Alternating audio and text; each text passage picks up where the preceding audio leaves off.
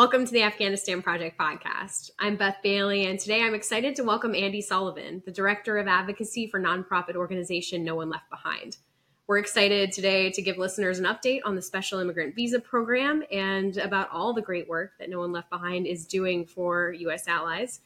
About Andy, he is an Erie, PA native and a graduate of the Virginia Military Institute. And for over 9 years, he served as an infantry officer in the U.S. Army, deploying to Iraq, Eastern Europe, and Zabul, Afghanistan. Andy has his master's in public policy from Harvard's Kennedy School of Government. Andy, it's so great to see you today. And I know we've had listeners explicitly ask for this update on the SIV program. So I'm glad that you're able to give that and to see what else we can get into today. Yeah, Beth, I'm incredibly excited to be here. I know we had talked about this. My predecessor at No One Left Behind, Jeff Faniff, was, I believe, on the first episode of the podcast. So I'm glad that I get my turn. Hopefully I can live up to the high bar he set. I think you will. I think this is going to be excellent. Like you said, it's a great bookend. You know, we started with Jeff at No One Left Behind, and we're ending this year with you and No One Left Behind. So what I'd love to start with, I always like to hear about what anybody who comes on, their history in Afghanistan. And so I'd love to hear about your experience in Zabul as a rifle company commander. You know, what was the status of the province like when you were there? What were you tasked with doing? And what was your overall feeling about the fight that you found yourself in? Yeah, I would love to talk about it, Beth. So I was there in, it would have been May 2013 until March of 2014. And my first few months there, I was a brigade battle captain and then the chief of operations for the brigade, so in charge of all current operations. And after about a month or two of doing that, I was lucky enough to assume command of a rifle company. And at that time, our brigade was kind of a hybrid brigade where we were doing security force assistance mission, and we had one maneuver company. And I was lucky enough to command the maneuver company, so really got to go kind of throughout the province. And whenever we had operations, I got to lead them. At that time, everything we did was, by, with, and through the Afghan National Army. So we were partnered for everything that we did, whether it was, kind of vehicle patrols, whether it was air assaults. We always had our Afghan partners with us. One of the things that I thought was, kind of concerning when I was there was, we were a brigade. We knew we were going to be replaced by a battalion. And it was not as kinetic as certain times in, Helmand or, the Battle of Marja, but we took contact pretty regularly, whether it was dismounted patrols, whether it was mounted patrols. We, ran into way too many IEDs. We found way too many others. And so it was, a relatively kinetic place, and we were being replaced by a battalion. So I did not have a ton of hope that it was going to get less kinetic. And I kind of juxtaposed that with my first two deployments were to Iraq. And I was there in 2009, and I saw how, violent and kinetic it was. And then I was there in 2011 as part of the last units for Operation New Dawn. My battalion was actually the last one to road march out of Anbar to Kuwait. And we road marched from Western Anbar in Al Asad Air Base all the way down to Kuwait. I think there was one missed IED on one of our serials. That was it. It was an incredibly peaceful time.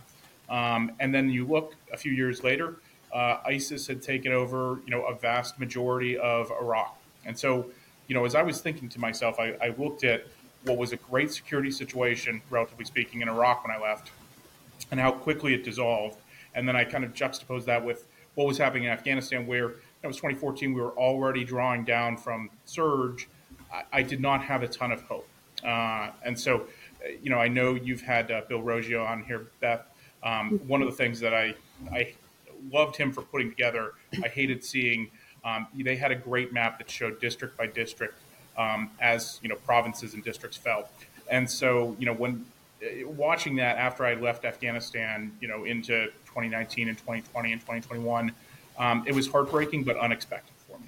So I know I went all over the place on that one, but it was a great experience, albeit, even when I was there, I did not have the most optimism for the trajectory of that war.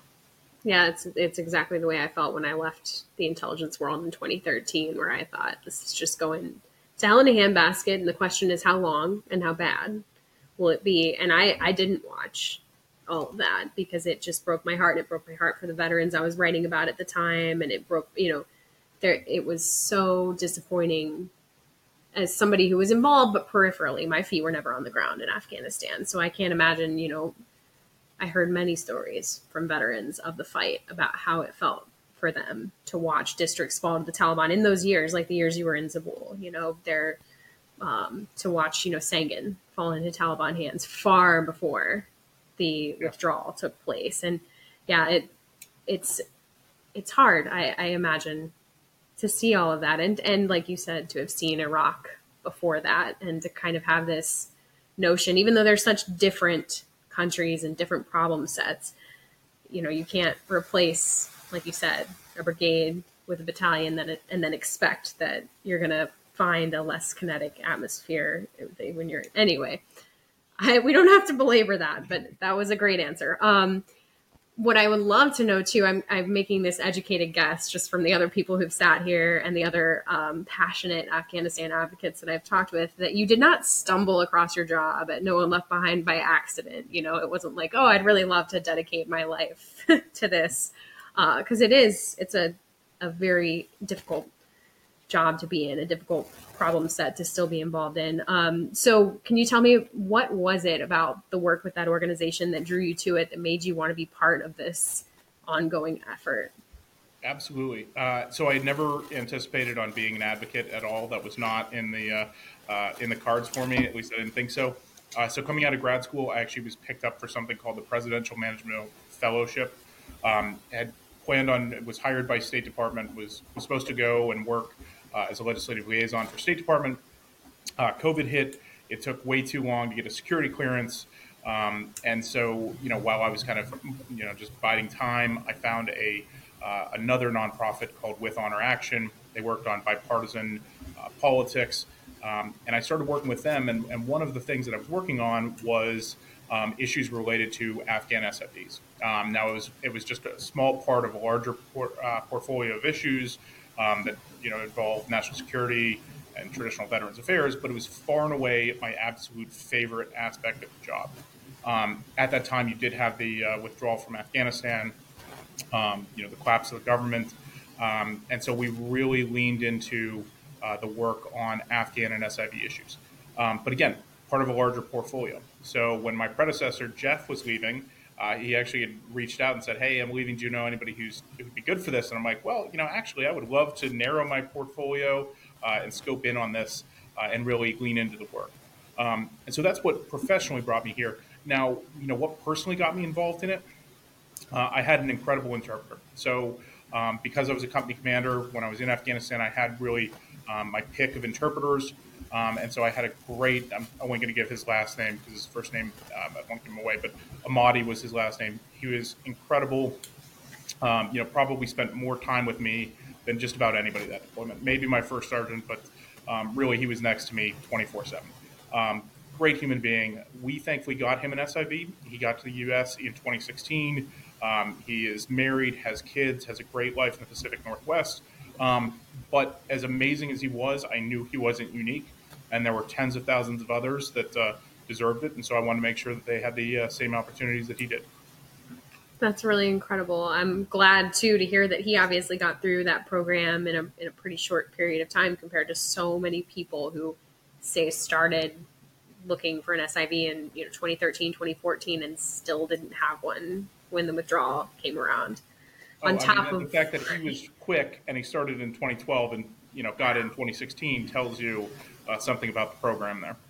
Absolutely. And yeah, there have been lots of holdups and issues in that program that we've addressed on the podcast before. We don't have to address them again, but yeah, it's devastating to hear those stories that the people who were still stuck. But I'm glad, it's so good to hear a happy story like that, especially somebody who was clearly so deserving, as all of these applicants are. Let's start off with this SIV update by talking about just how many of those amazing people who worked alongside us, who helped us build the institutions that were going to lead to democracy in Afghanistan, who did all of this work in support of us, how many of them are still waiting on their SIVs in Afghanistan or Pakistan right now? Yeah, so it's an incredibly tough question. I'm going to throw a bunch of numbers at you. I'm going to throw a bunch of caveats. So Love let me it. know when I get too crazy here. But firstly, what I'd say is the U.S. government failed in that we never actually were forward-looking and kept track of people as they became SIV eligible, right? So we never said, okay, Amadi, you hit your 2 years of service, or then when we modified the program, so it was 1 year of service. We never said, yep, you are good. We're going to get all of your demographic information and contact information. You are now on this roster of SIVs. We didn't do that. And so we now have to look. We don't actually have a set list. We actually have to look at how many applicants are out there and kind of what have been historic approval rates to figure out how many folks are out there. That's one caveat. Second caveat, I know you had Kevin Reardon from the Association of Afghan Prosecutors. We also have these edge cases where SIV has a very strict, legal definition that's written into statute. Maybe doesn't always encompass everyone that's deserving, right? So the numbers I'm going to give you also would not inherently capture folks that maybe should be SIV eligible, but under the current statute aren't. So firstly, as of the last quarterly report, which was June 30th, there were 148,912, so just under 149,000 pending principal applicants. And that is principal applicants. That is just the person that's applying. So if it's a male interpreter, it would just be that male interpreter wouldn't capture his spouse and children. And normally we found that for SIVs, you can actually assume that there's going to be 4.2 dependents per applicant. So take 149,000 and times it by 4.2. Now, we know that 149,000, not all of those are going to be bona fide SIV cases. Quite frankly, there are going to be people that are trying to seek a pathway out of Afghanistan that may not be SIV eligible, and I don't begrudge them. If I was in their shoes, I probably would as well. But even if we take what has been the historic chief of mission approval, so that's one of the key steps as part of the SIV program, if we look at the chief of mission approval rate, that's 37%. So 37% of 149,000, don't make me do public math, but I think it gets you right around 55,000 just principal applicants that would still be pending. And then you times that by 4.2 for associated family members, and you're looking as many as 220,000 or so Afghans that could be out there waiting. So it is an incredible number. And again, that does not factor in groups that we think really should be deserving of SIVs, whether it be I don't know if your audience is familiar with the female tactical platoons, some of the ANA special operators, pilots, folks, prosecutors, NDS folks. There are a lot of people that may have really good, valid claims for needing the protection of an SIV program as opposed to the U.S. RAP program. And so it's a pretty big amount that's unfortunately still out there. Yeah, absolutely. And I think we'll talk about those, the female tactical platoons, the prosecutors, those, because there are efforts to get them included, which I definitely think we'll be talking about. How long is it going to take to bring all of those eligible people here and process them and do all the things that have to occur? It's a great question. So again, get ready. I hope you've got a pen and paper to write these down because we're going to do some numbers here. So again, from that same last quarterly report from the State Department, there are 138,000 folks that are pending COM approval. So that means they've either submitted some of their documents and maybe they got kicked back, or they've got a submitted package that is waiting for a chief of mission approval. So you have to take that 139,000. The next thing you need to look at is how many chief of mission approvals were actually adjudicated in the last quarter. And so in the last quarter, with 139,000 pending, you had 7,630 that were adjudicated. So you divide that 139 by 7,630, you get 18.1. So that's 18.1 quarters to process that. That turns out to be about 4.5 years. So for some of these folks, and this is assuming, Beth, that we don't add any more people, right? This is at stasis right now. If we add more, obviously that would increase the time. But assuming we add no new people, no new applicants, it would take 4.5 years to actually work the way through just on chief of mission determination, not even further steps on down with the actual SIV petition. So again, a rather large problem. I would love to come with better news, but the numbers are what they are. Yeah, you got to work with what you got. And here's another thing that when I used to write about this, it always sounded scary to me. And I think that probably in some of my early reporting, just like all the people, all these news reporters who are calling the US RAP program a visa, which it's not. There's so much, there are just so many facts. It's hard to get them right. And so in the beginning, I definitely believed something to be true that I think a lot of people probably believe to be true, which is that the number of available SIVs is that's it. That's all the SIVs available. And so according to that quarterly report, there are 13,187 remaining SIVs, which sounds terrible when you know that there are 148,912 in the pipeline, and of them, you're likely to get 55,000 that pass COM approval stage. Like you said, that's the first step before you get KBL and all these other things that come down the line. But that sounds so dire. But can you kind of, there is good news and bad news about that number. So can you kind of deliver all of that, the good and the bad, at the same time? Certainly. Let's start with the bad, though. Okay. So you just referenced I believe it's 13,168. That's important to note that is as of June 30th. So again, if you look at, it's been 5.5 months at the time of publication of the podcast here. It'll be nearly 6 months, right? And so you have to look at, we have been issuing SIVs in that time frame. Again, in the last quarter, we issued 1,368. So if you project a similar amount that have been issued, you're close to 2,500 that have been issued since that report, since the last data that was captured in that report. So really take 1,300 and minus 2,500 from that, or excuse me, 13,000 and minus 2,500 from that. So we are, approaching, 4-digit levels left of visas. Now, the good news, we have seen plus ups in recent history of basically 4,000 additional visas per year. Additionally, there's pending legislation right now, and I think we can get into it later, but in a bill called the Afghan Allies Protection Act, a bipartisan and bicameral bill, it would plus that up a 20,000 visa amount. We think that's critical. Obviously, anyone that is SIV eligible should have a visa. So if it's not enough, then we'll need to do more, but we think 20,000 is a great place to start. So, we have seen in the past that there is historic congressional approval to add 4,000 a year, and there's pending legislation that would add 20,000. That's the good news. The bad news is it's not passed yet, and so until it's added, it won't happen. And quite frankly, if you look at this year,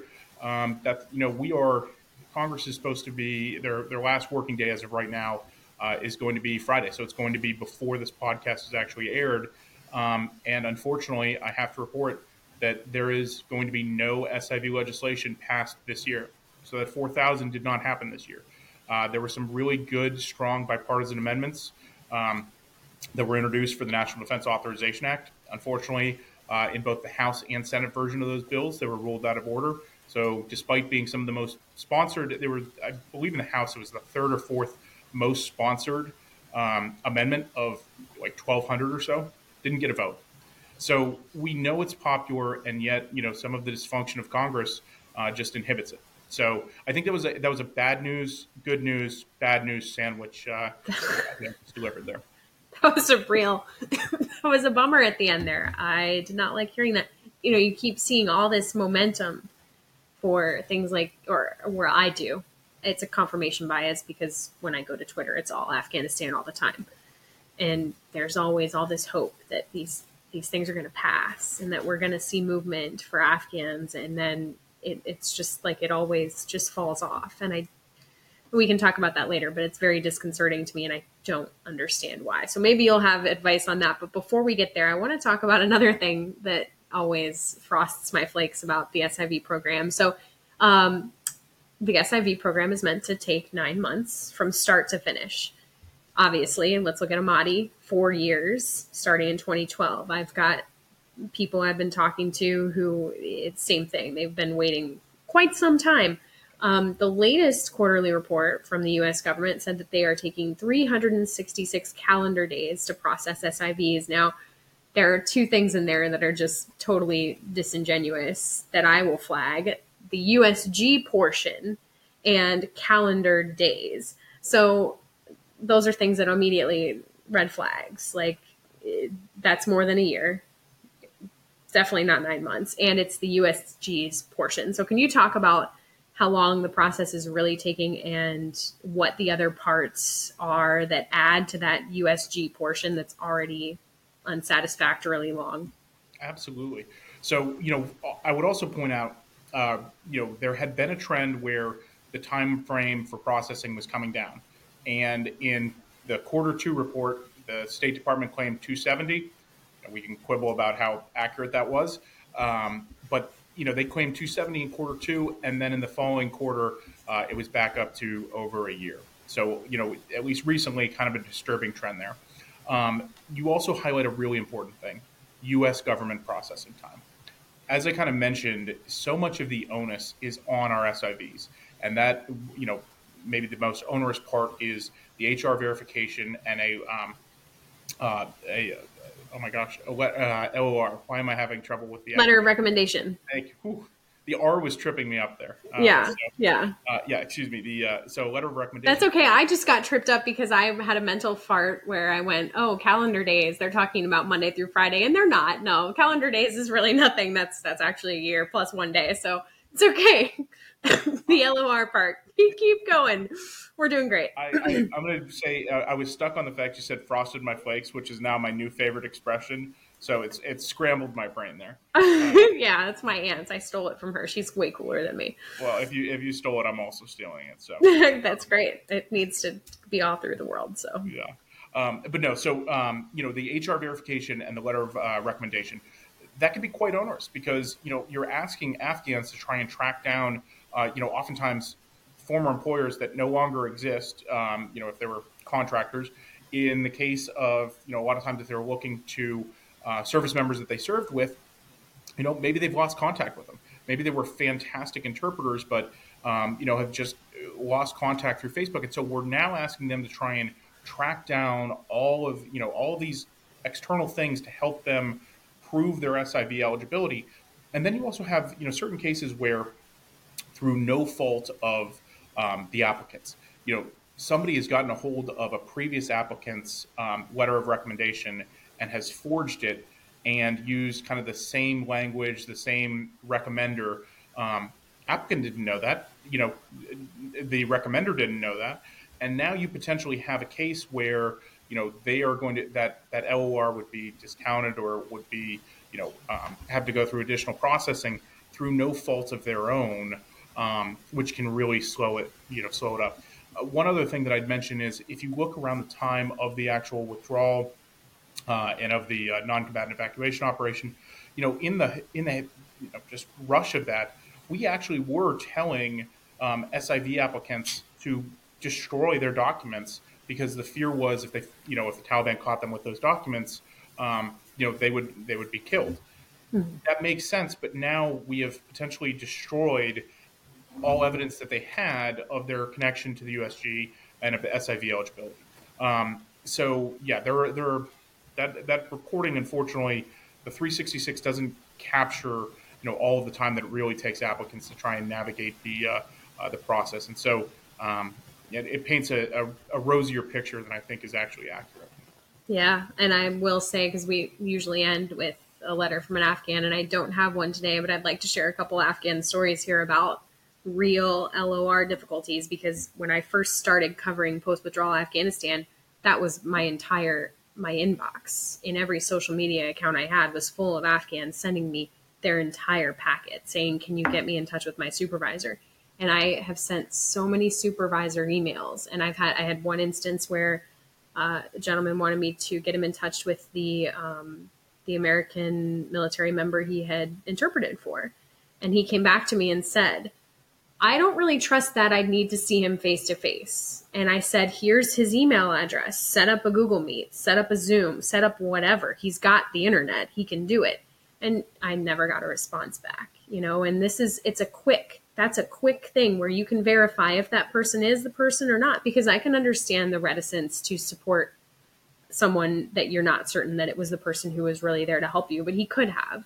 And then there were times when I would call different numbers and email different people, and they would just they'd be like, yeah, I don't really trust you. I'm like, look at my body of work. I am the reporter that I say I am. And this person has had, like it's galling when you look at the stories of these individuals who are trying so hard, or, the person who has just, his story has broken my heart. I have pictures. He sent me all of his documentation, pictures of it before he had to put it into a fire barrel and burn it, because the Taliban were coming to the place where he was trying to work and keep his family safe, as a Hazara, and already just in terror. They had murdered his dog and just destroyed his house, and he had to flee into a tent. He had been living in a tent and then had moved to this farm to try to be safe, and the Taliban was doing their first countrywide search. And that's when he said, forget it, I can't keep all this stuff anymore. Here are the pictures, and I still have them, and here is the picture of them on fire. And that's his life that he had to set fire to, from what he could bring before, when he escaped his home. Just, devastating stories. Ending in this story. No, unfortunately, I have a lovely person who's actually been on the podcast who helped me contact his former, someone who worked at the institution that employed him. One of them. We reached out to everybody. Nobody wanted to help. And that was very disappointing. This one person finally, because of the other individual, not because of me, wrote an LOR for this guy, combined LOR and HR letter, and it has gone back and forth with State Department now. I want to say 4 times they've denied it, and he's resubmitted with contract numbers, and they keep saying that it's not accurate and they won't do it. And to be frank too, that person who wrote the LOR and HR letter was not his direct supervisor, so that probably would have been flagged anyway.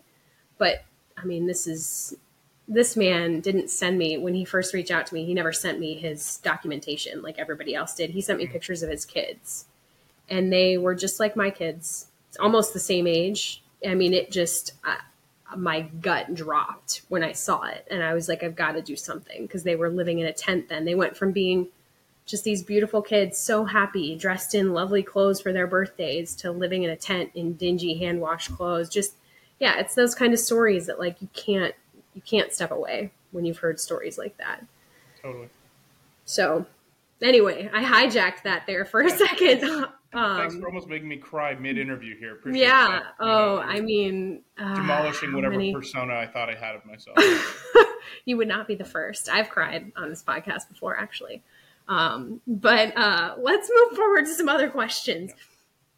So I get questions all the time from Afghans asking how they're like, oh, hey, you can contact someone to move me forward in the processing queue. You know somebody. And I'm like, well, A, I don't know anyone who can do that.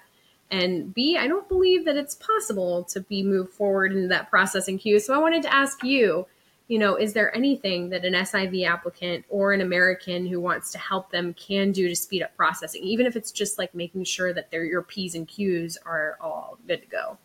Yeah, no, we get the same. And, a lot of times we'll have, senior American, former military folks that will reach out to us and say, hey, this is a great dude. He's been waiting too long, give us the secret sauce. And there's not. And, that is unfortunately just an aspect of it. There is not, some secret way of, moving yourself to the top of the queue. What I will say, though, is making sure your documentation is correct, incredibly important. I mean, really, just making sure that, names match passports, the kind of demographic information is complete throughout, and matching throughout. If you're moving locations, each kind of case where you are both geographically and in the process is different, but making sure that you're communicating with the State Department on, if you're moving locations, if you're changing phone numbers or email addresses or anything like that, incredibly important. And it's amazing how many of those kind of small things like that can cause a big issue. Because, I mean, really, even if simple kind of clerical errors in writing a family member's name could have it get kicked back, and you're talking about adding, additional months to it. So I know that, that's not a satisfying answer of, here is the secret way to make sure that yours gets processed in, exactly 270 days. But really, it's those kind of small things that are the best way. And I will say, the State Department, they really, I think, have done just markedly better in trying to communicate. And if the State Department's website, I think really does a great job at trying to explain all of the ways to make sure that you're not falling into kind of unfortunate pitfalls with just simple clerical kind of stuff. So really would refer people to the State Department to check those kind of things. But that's unfortunately a non-satisfying answer. Yeah, but I mean, it is important. Those are very important things in our system. That I took German for some reason that I still can't ascertain. But Kleinigkeiten is the word for like those tiny little details, and I love it. It's my favorite. It's probably my favorite German word. It comes to I'm mind embarrassed before that I lived in tiny Germany little for details. 3 years, and Oh yeah. I did not know that at all. No, you didn't have to know Germany and or German in Germany. Honestly, I was there, and they just always spoke to us in English, and except I think a couple times I was on my own away from the other students, and I did get asked a couple times, "Where's the ice cream shop?" or "How far is it to the top of this tower?" To which I Thanks, Mom. responded, "A I am little bit trusting. far." Yeah, they were like, "A little bit far," and then they started laughing at me and figured out I was American. So anyway, let's move over to. We've already started to kind of talk about the legislative side of all of this. It's permeated the discussion so far because it's such a huge issue, and it's something you guys are working on. So, what is No One Left Behind doing or looking at on the legislative agenda that could help with some of these big items that you've addressed so far? Absolutely. So, really, there are two pending standalone bills that we're very passionate about. So, the first, I think, majority of your listeners are going to be more familiar with, is the Afghan Adjustment Act. So, a bipartisan, bicameral bill. It was introduced in the last Congress, in the 117th Congress. I really thought it was going to get done at the final hour. I thought it would make it into last year's omnibus funding. It didn't. Again, you talk about a popular bipartisan amendment. You had multiple senators speak out in favor of it and did not get a vote on the floor to be added to the omnibus. So, unfortunately, didn't get done last year. Been reintroduced this year. We're incredibly supportive of it. Makes a lot of really important changes. Firstly, provides for domestic adjustment for Afghans that arrived as part of the evacuation and Operation Allies Welcome. It does that with another round of security vetting. I know I am not concerned about the composition of our evacuees, but some have expressed concern. I know they're good, dutiful, patriotic future Americans, but it does provide another round of security vetting. One of the things that I'll also mention is many of those people that arrived, the nearly 80,000 Afghans that arrived during the NEO, many of them are seeking SIVs right now. So we talk about how few SIVs are available. If they go through this domestic adjustment here, they're no longer going to have to actually receive their SIV. So those, SIVs will not be consumed by those people. They can be, targeted for Afghans abroad. So that's one of the really important things. Also establishes, an office in lieu of an embassy. So it does try and help Afghans abroad. So, increasing how the State Department functions, tasks the State Department with developing a long-term plan for Afghan resettlement efforts. So it does a lot of really great stuff. Other piece of legislation, and this one is much more focused on Afghans abroad, both those in Afghanistan and Pakistan, is the Afghan Allies Protection Act. So, as I'd mentioned, it would add 20,000 additional SIVs, would authorize those. I would also extend out the program 5 years to 2029. So, if both application and service out to 2029. Additionally, we would make some kind of smaller modifications to the program. So currently, if a SIV, so let's say an interpreter, they have to serve for 365 days to be SIV eligible.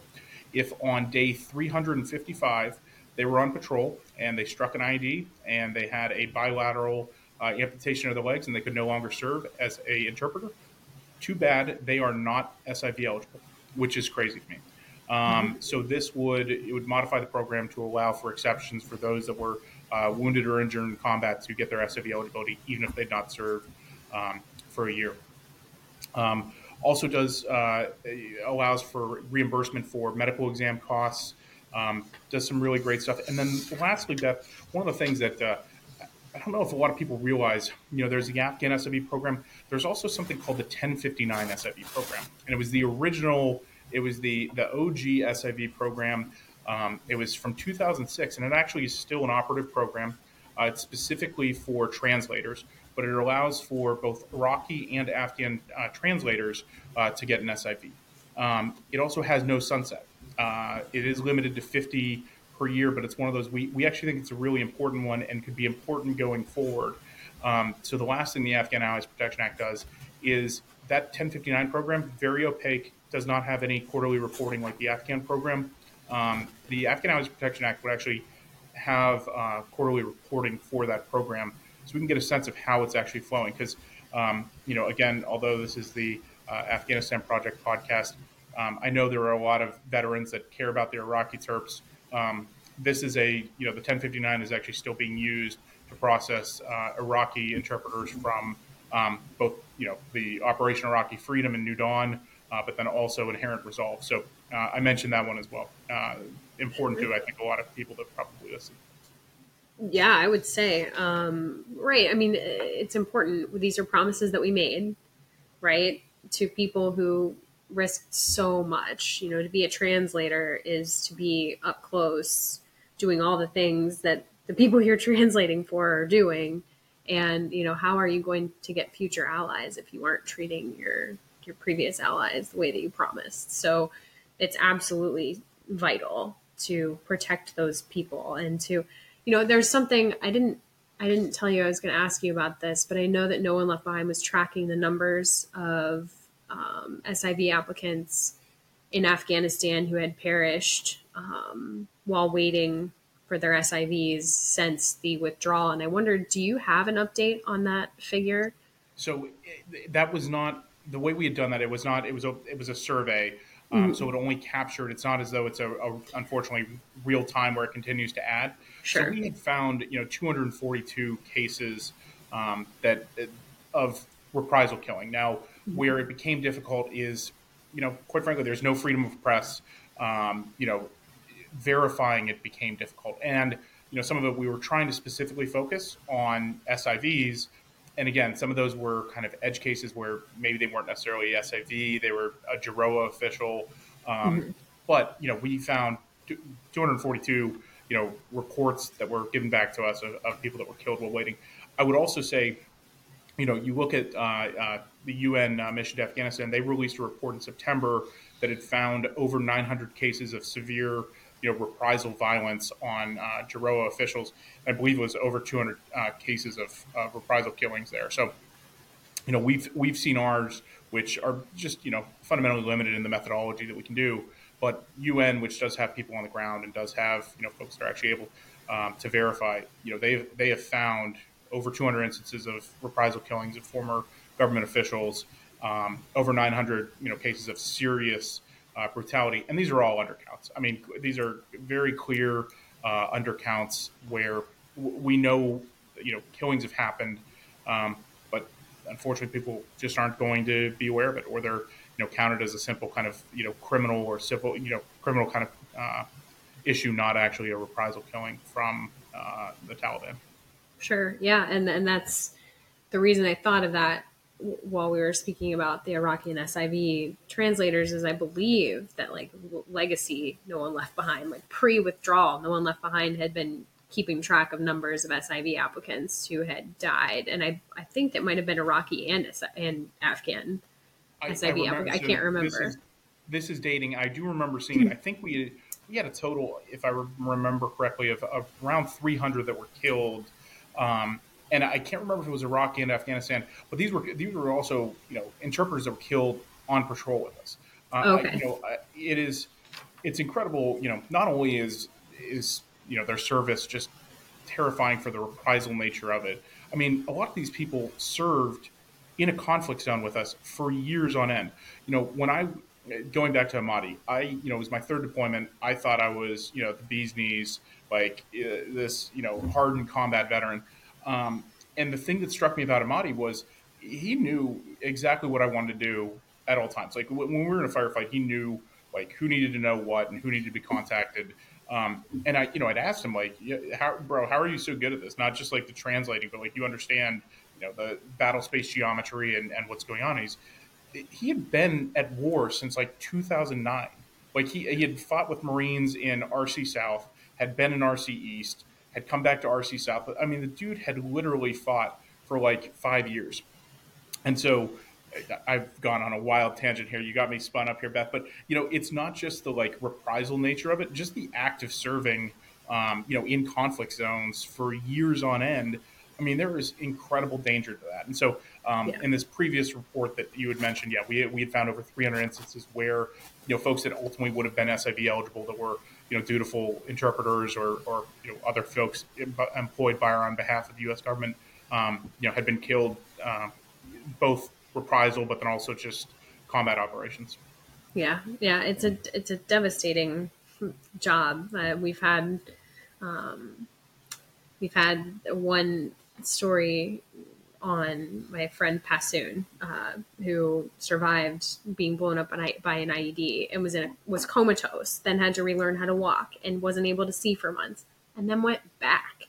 And this is after years of service already. At this point, went back to go serve again because that's what he knew and that's what he cared about doing. He's like, these people are here to help. I'm going to help them. Like, and describe perfectly PTSD related to, that trauma from the IED as anytime something would explode in front of him when he went back to combat zones, but didn't see it as that himself, and now he's here in the US and he's a citizen, but like, he doesn't get to go to the VA. And I've told that part of his story so many times. It's just these individuals have given so much. And so it's just so important. What you're doing is so, so important. And I'm glad you're doing it. And I want to ask a couple more questions specifically about these. So the Afghan Adjustment Act, to get back off of, it was an excellent tangent. I love that tangent because it's any time that you get to kind of praise these individuals for everything they've done, they deserve every bit of it. But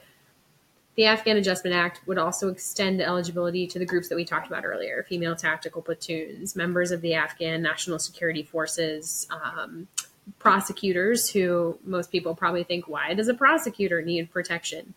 Because the prosecutors were instituting Western style, or at least not Taliban style law.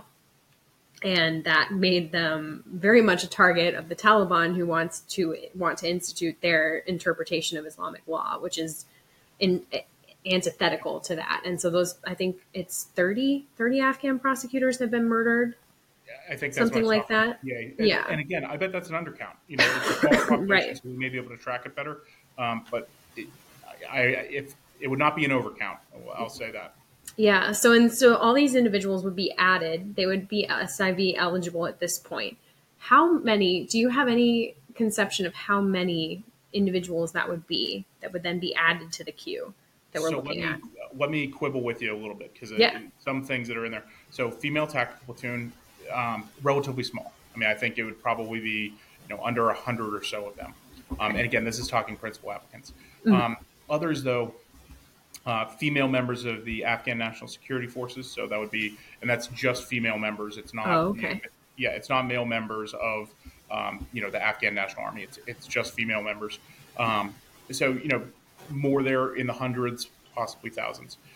You then have ANISOC. So currently, one of the things that, and again, I'm going on tangents left and right here, but just so you're, because I think it speaks to how crazy the program is.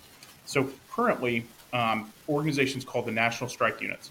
So they were some tier 1 counterterrorist units, but they were funded by the IC.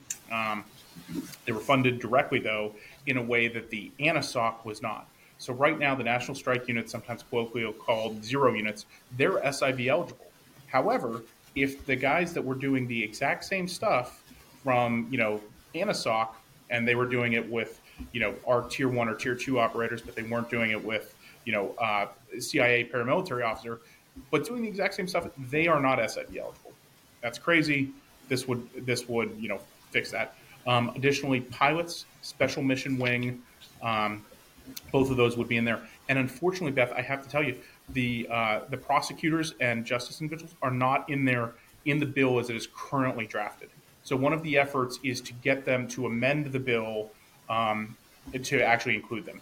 And to be candid, one of the ways that we look at, as much as I would love for the Schoolhouse Rock version of how a bill becomes a law where the standalone bills are passed, Unfortunately, that's just not reality in Congress, and it's likely going to move on another moving vehicle. We had hoped it would be the defense bill.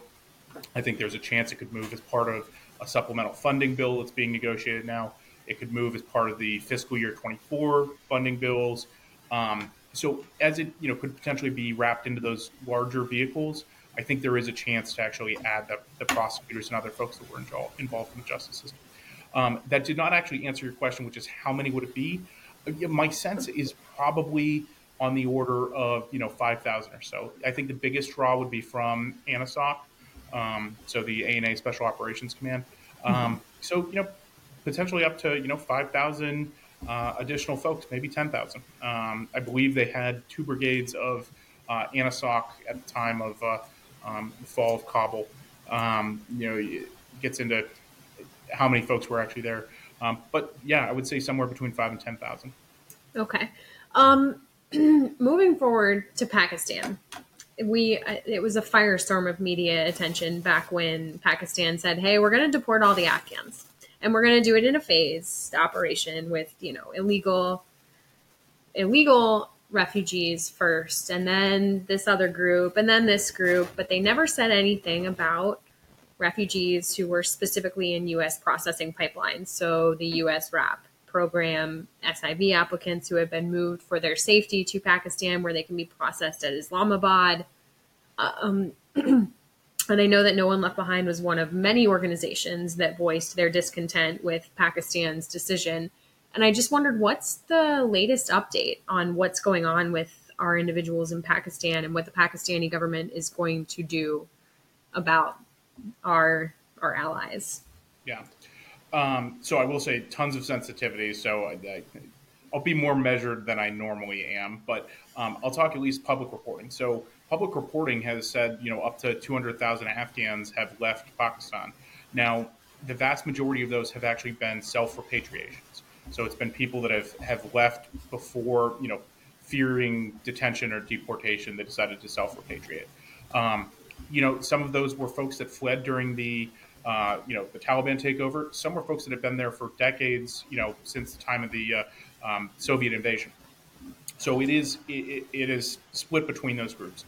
One of the really kind of unfortunate, sad, concerning things is, I think a lot of Pakistani society actually mobilized to carry out the deportations. And so it wasn't just, actual Pakistani authorities, it was landlords that were saying, okay, oh, you're Afghan, your rent just went up 5,000%. It was employers saying, hey, you're Afghan, great, you don't get to work. And so you had this just kind of pressure, which I think led to that high number of self-repatriations versus actual deportations. Now, I will say there have been plenty of times I faulted the State Department. We have here the folks that are on the ground that are working this in Pakistan from the U.S. State Department have done a great job to try and mitigate the effects of what's going on. And Pakistan can be not the easiest partner all the time, and admittedly, Pakistan has security challenges that the current government in Afghanistan doesn't make easier. So what we've seen though is, for folks that are in U.S. pathways, both U.S. RAP and SIV, the U.S. government is helping them. There is a hotline to Embassy Islamabad. So for folks that are being detained or running into issues with Pakistani authorities, they can call, and the embassy there is really doing everything it can to help them. So I will say they're doing yeoman's work in trying to help. But there are certainly people that would have good SIV claims or would have good U.S. RAP referrals that undoubtedly have been caught up in what Pakistan is doing. That number is not zero. Yeah. Yep. It was a very devastating situation. I'm hoping that all of those efforts the State Department is doing will pay off. It's trending better, I will say that. But Yeah. Also at the time of recording, you saw there was a suicide bombing. Today is Wednesday the 13th. I think it was Tuesday the 12th. But there was a suicide bombing that killed 23 Pakistani soldiers. The Pakistanis are saying the bomber and the fighters that followed up in the complex attack were either Afghan or supported by Afghans. And so it's unfortunate because those kind of things could reverberate for just continued difficulties for the folks that are really just seeking refuge from the Taliban and are unfortunately being caught up in what the TTP is doing. Yeah, absolutely. It is it's a very intricate problem set over there. I don't miss it. What other efforts is No One Left Behind involved in to continue assisting our Afghan allies right now? Yeah, so I run our advocacy efforts, which, as I just mentioned, we have accomplished nothing in this year's Congress. So clearly, I'm not the one that's doing stuff for Afghans. It is the incredible work that our team that helps with both evacuation and then resettlement does. And so we are working with Afghans to try and help them navigate the SIV process. To make sure we're coordinating between applicants and states so that their SIVs are processed, they're able to get flights out, they're able to get ground transportation out if it need be. That is really the work that I've been incredibly proud of. Peggy Phelps is our director of evacuations. Anytime I get the chance to say her name, I do it. She is just incredible. 2 years on, she still works 80 hours a week trying to get people out. We had a mission for this year that was save 1,000, and it was, can we be involved, partnering with state to get 1,000 people out of Afghanistan. Because of her incredible efforts, we decided to change midway through the year to save 2,000. And I believe the update I got, a few weeks ago was we're at about 2,100 that we have helped, move out of Afghanistan into Pakistan. And then I think of the 2,100, it's like 1,300 or so have actually made it to the U.S. So incredibly proud of the work that she does. On the other side of the house, we also have resettlement. Josh Emerson, who leads that, does incredible work. And we've had in the past kind of a model of can we help Afghans bridge the gap where after they get the resettlement benefits that they get as part of they get refugee resettlement benefits just like a refugee would, but those run out and they have started a whole brand new life and a whole brand new continent. How can we help bridge the gap? So we have done short-term loans and grants, but really we're focusing now on long-term economic improvements. So how do we make sure that we provide them the tools to kind of navigate finding a job in the U.S. and leveraging the incredible skills that many of them have into not just lower-level service economy jobs. Not that there's anything wrong with that, but to make sure we're taking advantage of all of the incredible tools, training, and knowledge that they have. So really proud of that work. And then lastly, one thing that I'll give a plug because, just the demographics of who listens to your podcast. One of the other things we're doing is a mentorship program. And so for any of the listeners, I really would love if you visited nooneleft.org. If you're interested, sign up and be a mentor. I mean, it's the opportunity to connect one-on-one with a single SIV to try and help them navigate employment. And we try and match people both, geographically and then also, in their interests, their employment interests. But if you want to give back, if you want to help SIVs out, really would encourage you to join the mentorship program. It's a great way to really stay involved in the fight and do some good for our SIVs. I think that's so amazing because that employment it's a huge challenge when you get here. And we just had React DC on 2 weeks ago. Yeah, and that Hasib Delawar does their career pathways program, and he was talking about that process of sitting with someone who maybe is used to having a higher level career in Afghanistan, but now they can either figure out, do I want to restart in a different career because it would take so long to, get certified here and to be educated at the level that I can do that job in the US or, and there's just so much to it.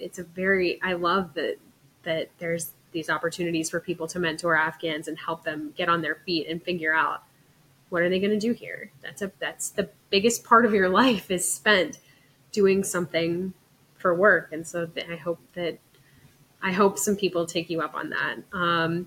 What else can listeners see your name in our email inbox as a mentor? I wish if I can come up with like an extra 10 hours in the week, I will be the first one there. That's my big thing now. I'm like, oh my, single mother trying to balance all the things. This is fun. It's super fun. But if I do come up with those 10 hours, you bet my ass is going to be there. What else can our listeners do to support you guys and to support Afghans, whether they are here resettling or in Afghanistan still trying to make ends meet while they wait to get out? This sounds trite, but it's true. Call your congressman. I'm dead serious. Call your congressman, call your senator, tell them to pass the Afghan Adjustment Act, tell them to pass the Afghan Allies Protection Act. I said earlier, there's not a secret sauce. There's not. There's not a way to improve this unless we do it systemically. And, that means changing the statute around it. That means actually funding the State Department robustly enough so that they can, hire enough people and have the systems in place. And so, truly call your member of Congress and remind them that, listen, it's been over 2 years since we left Afghanistan, but it's not over for us. And yeah, there are a lot of other kind of competing geopolitical events out there in the world, but this is important, and we need to pass those bills, and we need to stand with our SIVs. That is absolutely, one of the top things that they can do to support. Absolutely. Perfect sense. Before we end here, I want to put out the call to all of our Afghan listeners, whether you are here in the U.S. or in Pakistan or in Afghanistan. We want to hear your stories. We want your stories to be a key feature of the podcast. So please send them to us in any form that makes sense to you, that speaks to your heart. Tell us about any part of your experience that you feel like sharing, and send that to our show address, which is the Afghanistan Project Podcast at gmail.com. Andy, thank you so much. This was an awesome update for our listeners, and, the good, the bad, the ugly, the future, all those things were encapsulated in here. And it was great to hear too about what No One Left Behind is doing outside of just that SIV program, helping the people who are currently mired in that program. So thank you for everything tonight. It was fantastic. Well, I really appreciate it. I hope I did Jeff proud. I hope this makes for a good bookend of the year. And I hope that, soon, next year we'll have some really good news on changes to the SIV program. But really just appreciate you, Beth, for, continuing to tell the stories and for having me on. It's my pleasure. And, if there is a good update, come on, we can do a real quick good news story, because everybody needs a good news story. And with that, I just want to thank all our listeners for tuning in, for supporting the people of Afghanistan. If you've enjoyed this episode, please make sure that you're following our YouTube page and that you've enabled notifications so that you get an update every time that we put something else out. Our usual schedule now will be Mondays, 8 a.m. for every drop. And that's after we're going to take a brief pause for the new year and holiday period. But we'll be back in 2024, raring to go. So Tasha Kaur to everyone, and I hope to see you again soon.